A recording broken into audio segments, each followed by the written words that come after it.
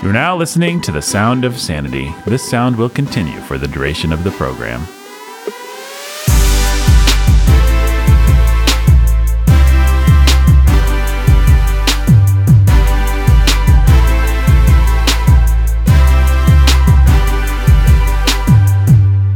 Hey everybody, welcome to Sound of Sanity. It's your old pal Nathan, your humble and obedient host with a lot, the most.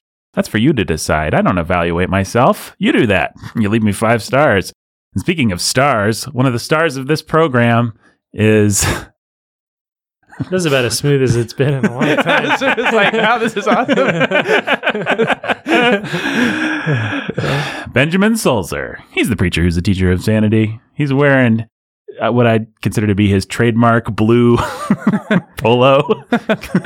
Is that what this is? Is that a polo? Would you consider that to be a polo? It's 100% a polo. Yeah, it's one of the polos that my wife is like, can you get rid of that? Yeah. And you're like, Doesn't no, look very baby, nice." this is my trademark blue polo. Yeah. I have better trademark blue polos, but whatever. I dare say we are both married and probably both more fashionable. I'm not claiming that either one of us is a titan of fashion, Right. but I think we're probably both. I do things now like wear jeans. It's a big step for you. Well, and actually, Ben used to wear a lot of slacks too. There's a lot less slacks in the sanity. Your pants, maybe you just wore less fashionable jeans. I wore less fashionable jeans. You wore like mom jeans or something. Homeschooler jeans. Yeah. That's what my wife. I remember there being told me. a distinct, noticeable to me, who again is not a fashion titan, change in your fashion after your wife came along. It is true. Yeah. Speaking of changes in fashion, the fashion that we're doing this show would change a lot if we didn't have our third person. Thanks. For the worse, it would change. I mean, Yeah.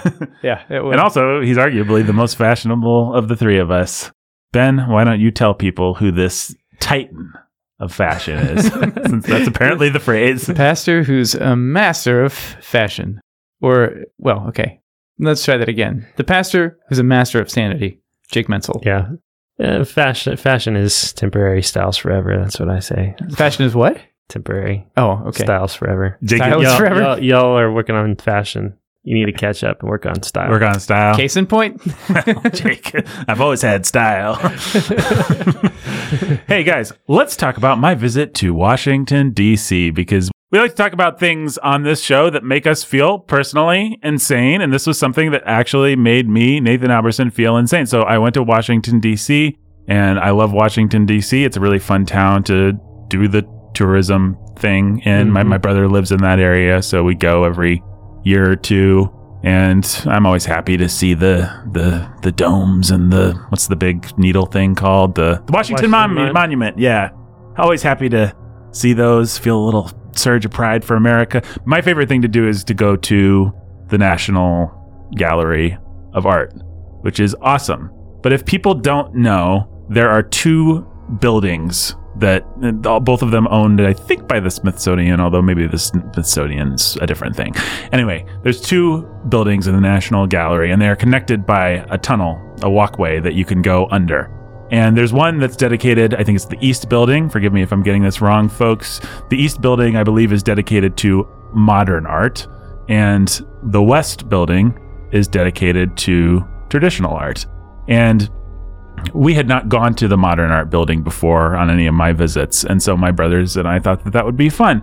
We had gone to the Museum of Modern Art, which is a different building, and that was just a thoroughly depressing experience. You'd look under, they'd have, the display that I remember specifically was, and I don't use this word lightly, literally a pile of dirty laundry under glass. And it said something about the state of humanity or something. But it was actually just dirty clothes on the ground. And there was also the kinds of stuff that people who don't like this kinds of stuff like to make fun of. If you'd ever been to this kind of museum, you know what I'm talking about. You walk into a room and there's various projectors and videos playing, and it's like video art, and it all looks like it was done on a video camera in the 80s or something like that, and it's somebody screaming as their brain is taken out. It's like this really weird, perverse stuff, and intercut with butterflies or something like that, and then music blasting at you like abstract, crummy So there's those kinds of things. And that building, that was just like the worst. It was the worst. But we thought, that's not the National Gallery. That's like, the National Gallery is going to be classy. It's going to have some Picasso. It's going to have some Andy Warhol, some Liechtenstein, you know, the kind of modern art that might not be your speed, but at least you understand what it is and it could be fun. So we went, and indeed, they had one or two Andy Warhols and some Liechtensteins and one or two other things. They had some Jackson Pollocks, and I gotta say, Jackson Pollock, actually, when you see him up close, like, there's a little artistry cool. to the way that those paint splatters are. There's intentionality, and you can see it, and it's kind of fun. That being said, that was probably 4% of what was there, and the vast majority of it was just the same thing. There, you'd walk into a room, and there was like a paint splatter on the ground, and there'd be like a display that says, don't touch the splatter. It just looks like somebody vomited on the ground, and it would say like, don't step on it. It's art. You'd walk into another room, and there'd be some light bulbs next to a rusty, pane of metal, and the light bulbs would be flickering on and off, and this would be art. We saw the stages of the cross, and the stages of the cross, or the stages of the Passion, and I don't know, it had some sacred name, and all it was a room full of empty pieces of paper with dots on them, and they were the various stages of the cross, I guess, or something like that.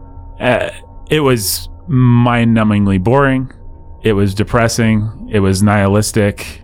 It just made you despair for humanity. And to be surrounded by, well, you had to speculate about why people were there, because you'd see some people that were peering intently at the paintings and obviously getting something out of them, or thinking that they were getting something out of them.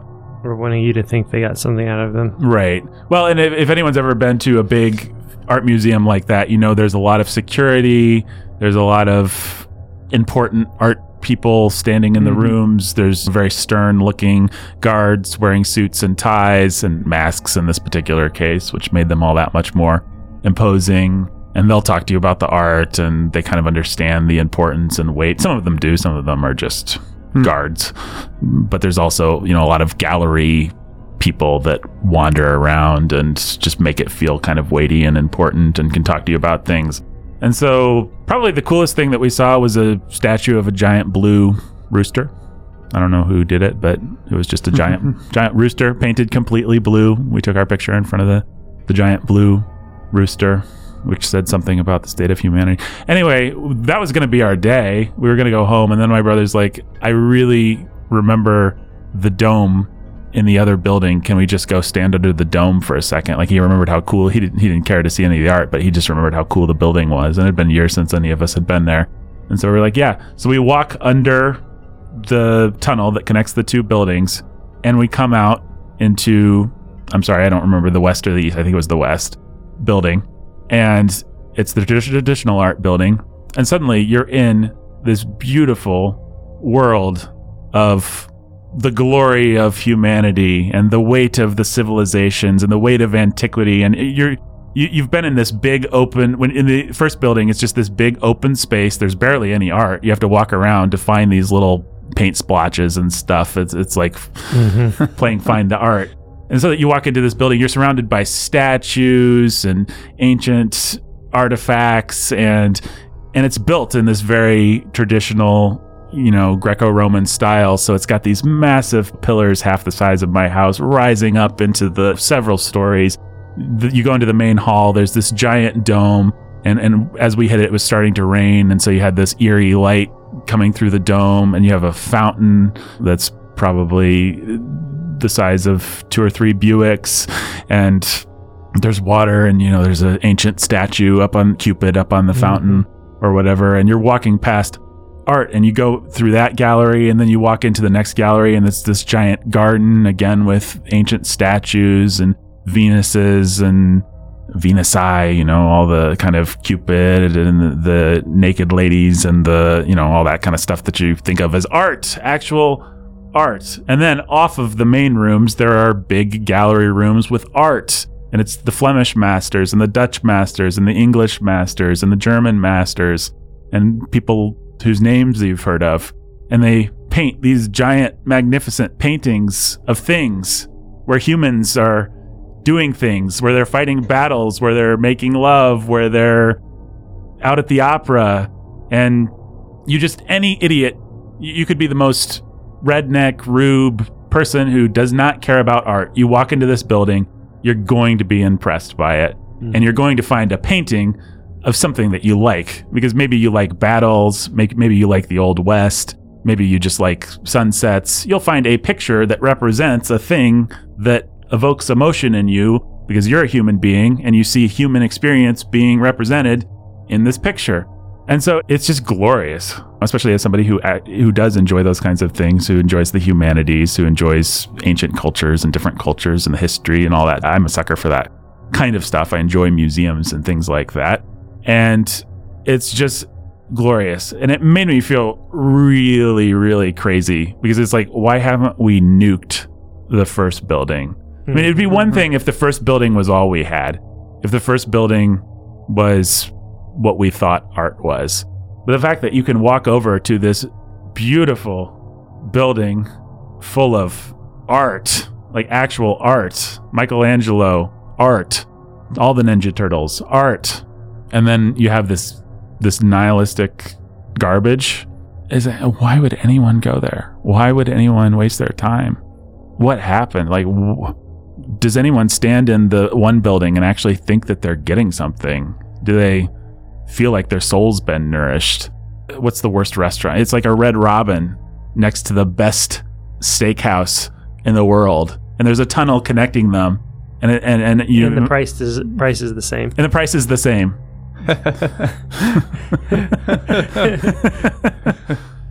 Why would anyone eat at Red Robin? Like, what is wrong with people? It's the endless fries. It's the endless fries. They really do it. Yeah, well. Endless fries can bring you some pleasure. I don't know what. Yeah, no, Red Robin would be an infinitely superior experience to some paint that someone threw on the ground and then named some thing that made you feel like it was political or gendered or the woman's suffering or something like that, and then it's just like a splotch of paint and you're like, oh well, I'm sorry for all the women that have been paint splotched and that's not an exaggeration, by the way. I mean, that is, like I said, we had the stages, or the stations I guess it was, of the cross, and it was just some garbage white canvases with black lines on them. You would never in a million years stand in that room and think there was anything sacred or anything being represented of any sort of religious value. Like, I've been to a Catholic church. I've walked through the Stations of the Cross depicted artistically many times in my life, but let's just say it ain't a white canvas with black lines. Anyway, that's the thing that made me feel crazy. What do you guys think about that? It just keeps making me think of, I don't know if this is just Lady Wisdom. You preached a sermon last week on Lady Wisdom. Mm-hmm. All who hate me love death. Yeah. And this week we're coming to the part where Wisdom has built her house and it has 7 pillars. And she's prepared her feast. And she's calling the simple to come to it. And then Lady Folly is represented as a prostitute on a doorstep, calling people off the straight path to come to her house and eat of stolen bread and drink stolen water, and or forbidden water or something. And it's just such an illustration to me, hearing you talk of just that. Like, we love death. We love and death. We have a memorial to death and the death of Western civilization as we attempt to preside over it. Yeah, I think a lot of people probably do the opposite of what we did. They start in the traditional art because that would make sense. And then you walk under the tunnel and suddenly you're just surrounded by the death of civilization. Yeah. Yeah. And if you've spent all day in just surrounded by all of this glory and beauty and have been sort of a glutton for glory, you can probably walk over to the modern art side and feel some relief and catharsis for just vomiting it out. You know? Yeah. Well, but it's gross. I hate it when, well, I don't know how to put this, but there's something particularly degraded about being part of a culture where Satan doesn't even have to wear a mask. Like the prostitute on the doorstep she's putting on perfume. You know, you read about Lady Folly, like her house leads to Sheol, but she doesn't advertise her house as leading to Sheol. Right. We have a long description of how she... Stolen bread tastes sweet. Right. She gusses herself up. But we are so degraded in a Romans 1 kind of a way that we actually are just like, where's Sheol? Where's the rotten bread? Where's the death? Yep. Where's the dirty laundry? Yeah, can I just make love to death? Yep. Well, and it's like, it's why, what's his face? You don't want to talk about this stuff too much, but you have the gay rapper in the video that he made, where he's with the devil or something like that in his music video, and made a collab shoe with Nike that put his own blood into the shoe. For real? Yeah. The guy that just died, right? I don't think he died. I think he's still alive. Oh, no. That guy, yeah. Never mind. I was confusing two things. No, he's still alive, but part of his collab with Nike was they put like this red fluid in a limited number of shoes and some of his blood in it. And like in reference the passage in Luke, I saw Satan fall like lightning. Put the verse. Wow. That verse there. Yeah. Just like, let's just go full on into perversity. And that's art. That's pop art.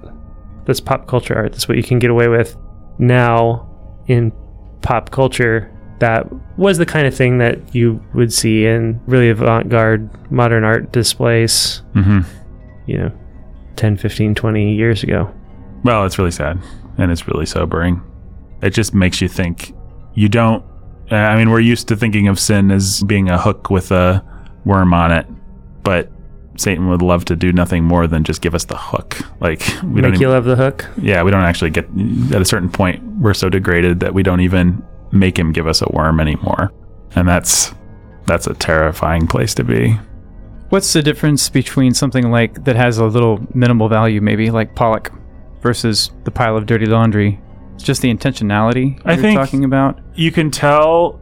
This may not be the complete answer, but at least one answer is: did the artist care about me as the participant? Did they value me as someone who's entering into this and give me a way in? Jackson Pollock, actually, he doesn't. Maybe you have to be an art snob to like him, but there is a group of people that can find a way into Jackson Pollock. I'd say the same thing with Andy Warhol. You know, we could decide who fits on what side of the category, but that Stations of the Cross thing, there is no way into that. There is no way that I know that's the Stations of the Cross unless I read the little plaque. And once I read the little plaque, my understanding of the Stations of the Cross is not illuminated. That person, in a fundamentally nihilistic way, did not care about me finding any kind of meaning, any kind of beauty. I think a good artist can make you work for it, and some artists prefer to make you work for it more than others. But at the end of the day, you have to love the people that you're working for. I mean, in any trade, you're not just making it for yourself. For art's sake. For art's sake. And there is something so narcissistic about and so it seems like with the Stations of the Cross thing, what that artist loves is he loves for people to hate themselves. And the people who like that art know that. And that's what they're there for. They're there for the hook. Right. They're there for the hook, and they're there to sort of say, well, you may think it's just a hook, but I'm smart enough to see the feast here. I get it. And they're there for the pride of being part of the End Club. And it's just so empty. It is so empty. Well, but that makes, while you can see the virtue in Pollock or Warhol, it also makes them in some ways more insidious, right? Because they're working in a direction. Right. And that's the direction they're working in. They just want to bring more people along with them into their rejection of... Yeah. I don't know. I don't really know what I think about either one of those men. They were both perverse in their personal lives, and I think they were probably both perverse in their work lives. But the only point to be made is that you can look at the different colored Marilyn Monroes and get something out of it. See artistry. You can see intentionality. Yeah. And with some abstract art of other kinds, you can too. For sure. Well, I've seen pictures of Jackson Pollock, and I've just been like, this is what a waste of time. I can't believe he made people pay for this. What a joke. Standing in front of an actual giant wall-sized Jackson Pollock canvas you could see intentionality. You could see where he stopped using this color and started using that color, or painted some lines in there.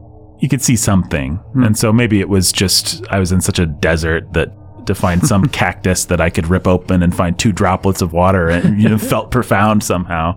Yeah. But you did perk up anytime you saw a name that you liked or that you'd heard of. Like, oh, there's Andy Warhol. I know who that is. There's Jackson Pollock. Most of it was, quite frankly, women artists and or people of color or otherwise politicized groups, and most of it was just their dirty laundry. So do you have any idea when the modern wing was opened? That'd be worth knowing, I think. That's a great question. When, I'm putting in Google right now, the modern wing of the National Gallery opened. So the National Gallery of Art in general, it looks like, was founded in 1937, so it hasn't actually been around that long. Interesting timing in itself. Okay, 71. So 40 years later. And 50 years ago. Celebrating its 50th anniversary this year. Well, here's a little plug for our movie podcasts today, folks. We're about to record a couple podcasts on... we're about to record 2 podcasts. One of them is on Spider-Man Into the Spider-Verse.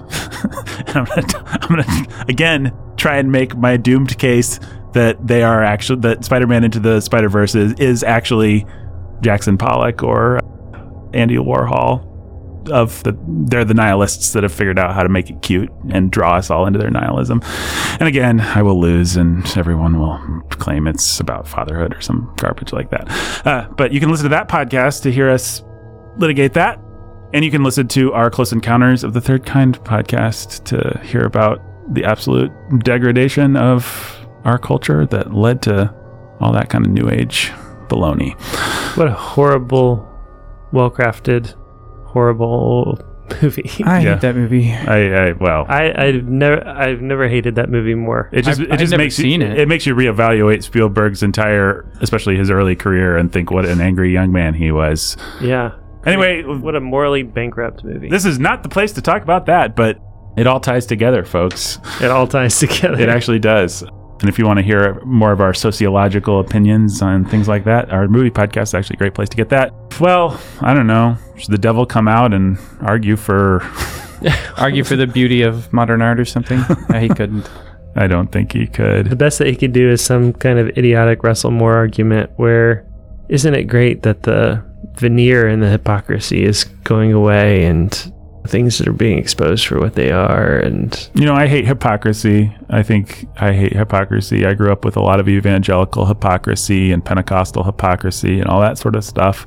But man, the older I get, the more I sort of appreciate it as the tribute that vice pays to virtue. Amen to that. Like, man, it's better to live in a society where everyone has to pretend like virtue is a thing. You actually don't want to live in the society where all the veneer is stripped off. It's not a very pleasant place to live. And if you need proof of that, just go to the stupid National Gallery of Art modern wing. It's not a very pleasant place to be. Or continue living in the modern West as it crumbles around you. Well, I think one lesson of that kind of art is something that people have that conservatives have I think probably too late we understand it now, but I think we've never quite grasped how much the university and the higher culture is not actually this cordoned off little thing. It's actually the harbinger of where everything's going. Yep. Regular culture is catching up with university culture and with higher culture, whatever you want to call it. Pop art is catching up with fine art. Movies are going in that direction. Books are going in that direction. We're getting there quickly. If you thought that Marxism was just this thing that dumb professors preached on a university that wasn't actually going to leak into real life, then you were foolish. And maybe that sounds like an obvious statement, but the only way it happened was because a bunch of people thought that tumor's over there. It's not going to kill the rest of my body. Well, any more thoughts about art or anything, guys? No. Christianity's pretty cool. I mean, not to be all gospel coalition-y, but you see a Judeo-Christian Western civilization that yes, there's a lot of perversity even in the traditional art wing. There's a lot of eroticism. There's a lot of glorification of all kinds of things that are wicked, and there's a lot of pride, and there's a lot of money. But also there is a real glorification of what is glorious about the image of God in man and the cool things that men have been able to do. And there's a lot of glorification of God in Christ, actually, in those paintings. I don't know. People are so stupid. Would you like to open that up for us? No, I really wouldn't. I really am tired of... I just had this conversation the other day with this friend who's simultaneously intent on mourning the loss of 2,000 years of Western civilization and entirely blind to all the ways that he plays into the destruction of it. Mm-hmm. And is part of the movement that's destroyed it. And just drives me nuts. Well, maybe that's the final question. How is it my fault that modern gallery exists? Because it's easy to go there and just be like, well, all the culture that's not me sure does stink. I think the real question is, what do we do moving forward? And some of it has to be to have the humility to go back and ask the question, how did they build that? What were they thinking?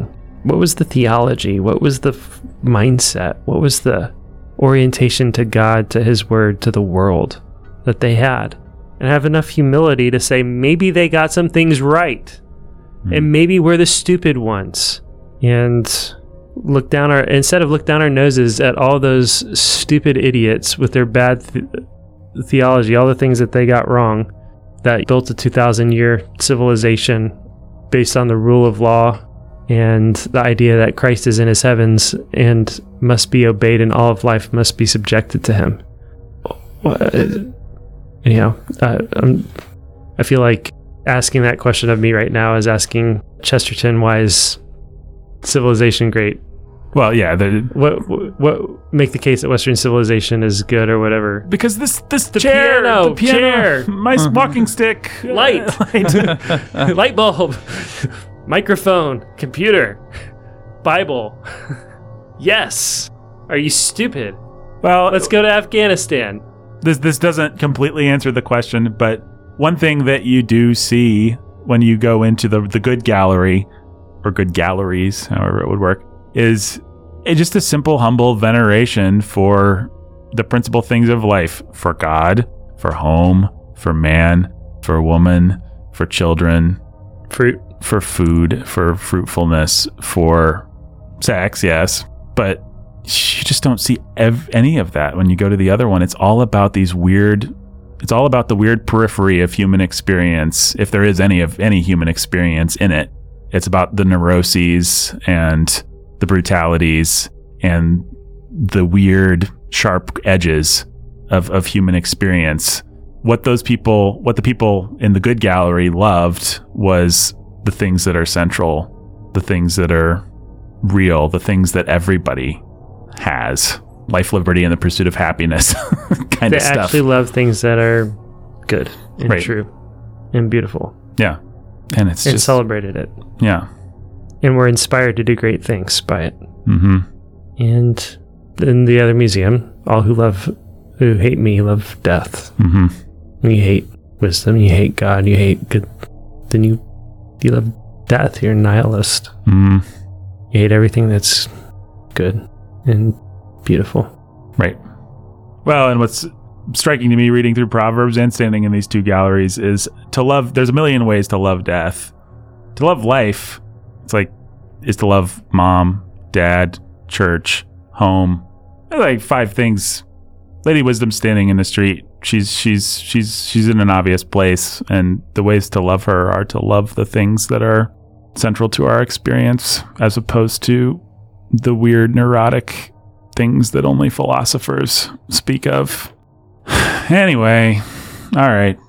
Everything's terrible. Washington, D.C. is terrible, which is the opposite of our Patreon. Everything is awesome. A glorious place. It's called patreon.com/Sound of Sanity. Lord Miller for you. You go there. You help support the Chip and Lance show. Very exciting season of that coming up, I hope, very soon. You get to support the Ville. More episodes of that coming soonish, I hope. you get to support Sound of Sanity, this very show. And you get to see videos of us and some sanity bites, and you will actually get, I think, some Too Spicy for the regular feed content with Tim Bailey. Spicy in a good way. So cool. If you want to hear the end of our conversation, you have to be like Patreon level mature to hear. Then go to Patreon today and you can hear that. Very helpful marriage discussion, but one that we thought needed more parsing out for kind of the mainstream crowd, which is fine. But for our patrons, we know you guys are smart. So patreon.com/Sound of Sanity. Support us today. Also, Sound of Sanity on Instagram. Rate, review, subscribe, share. And until next time, stay sane.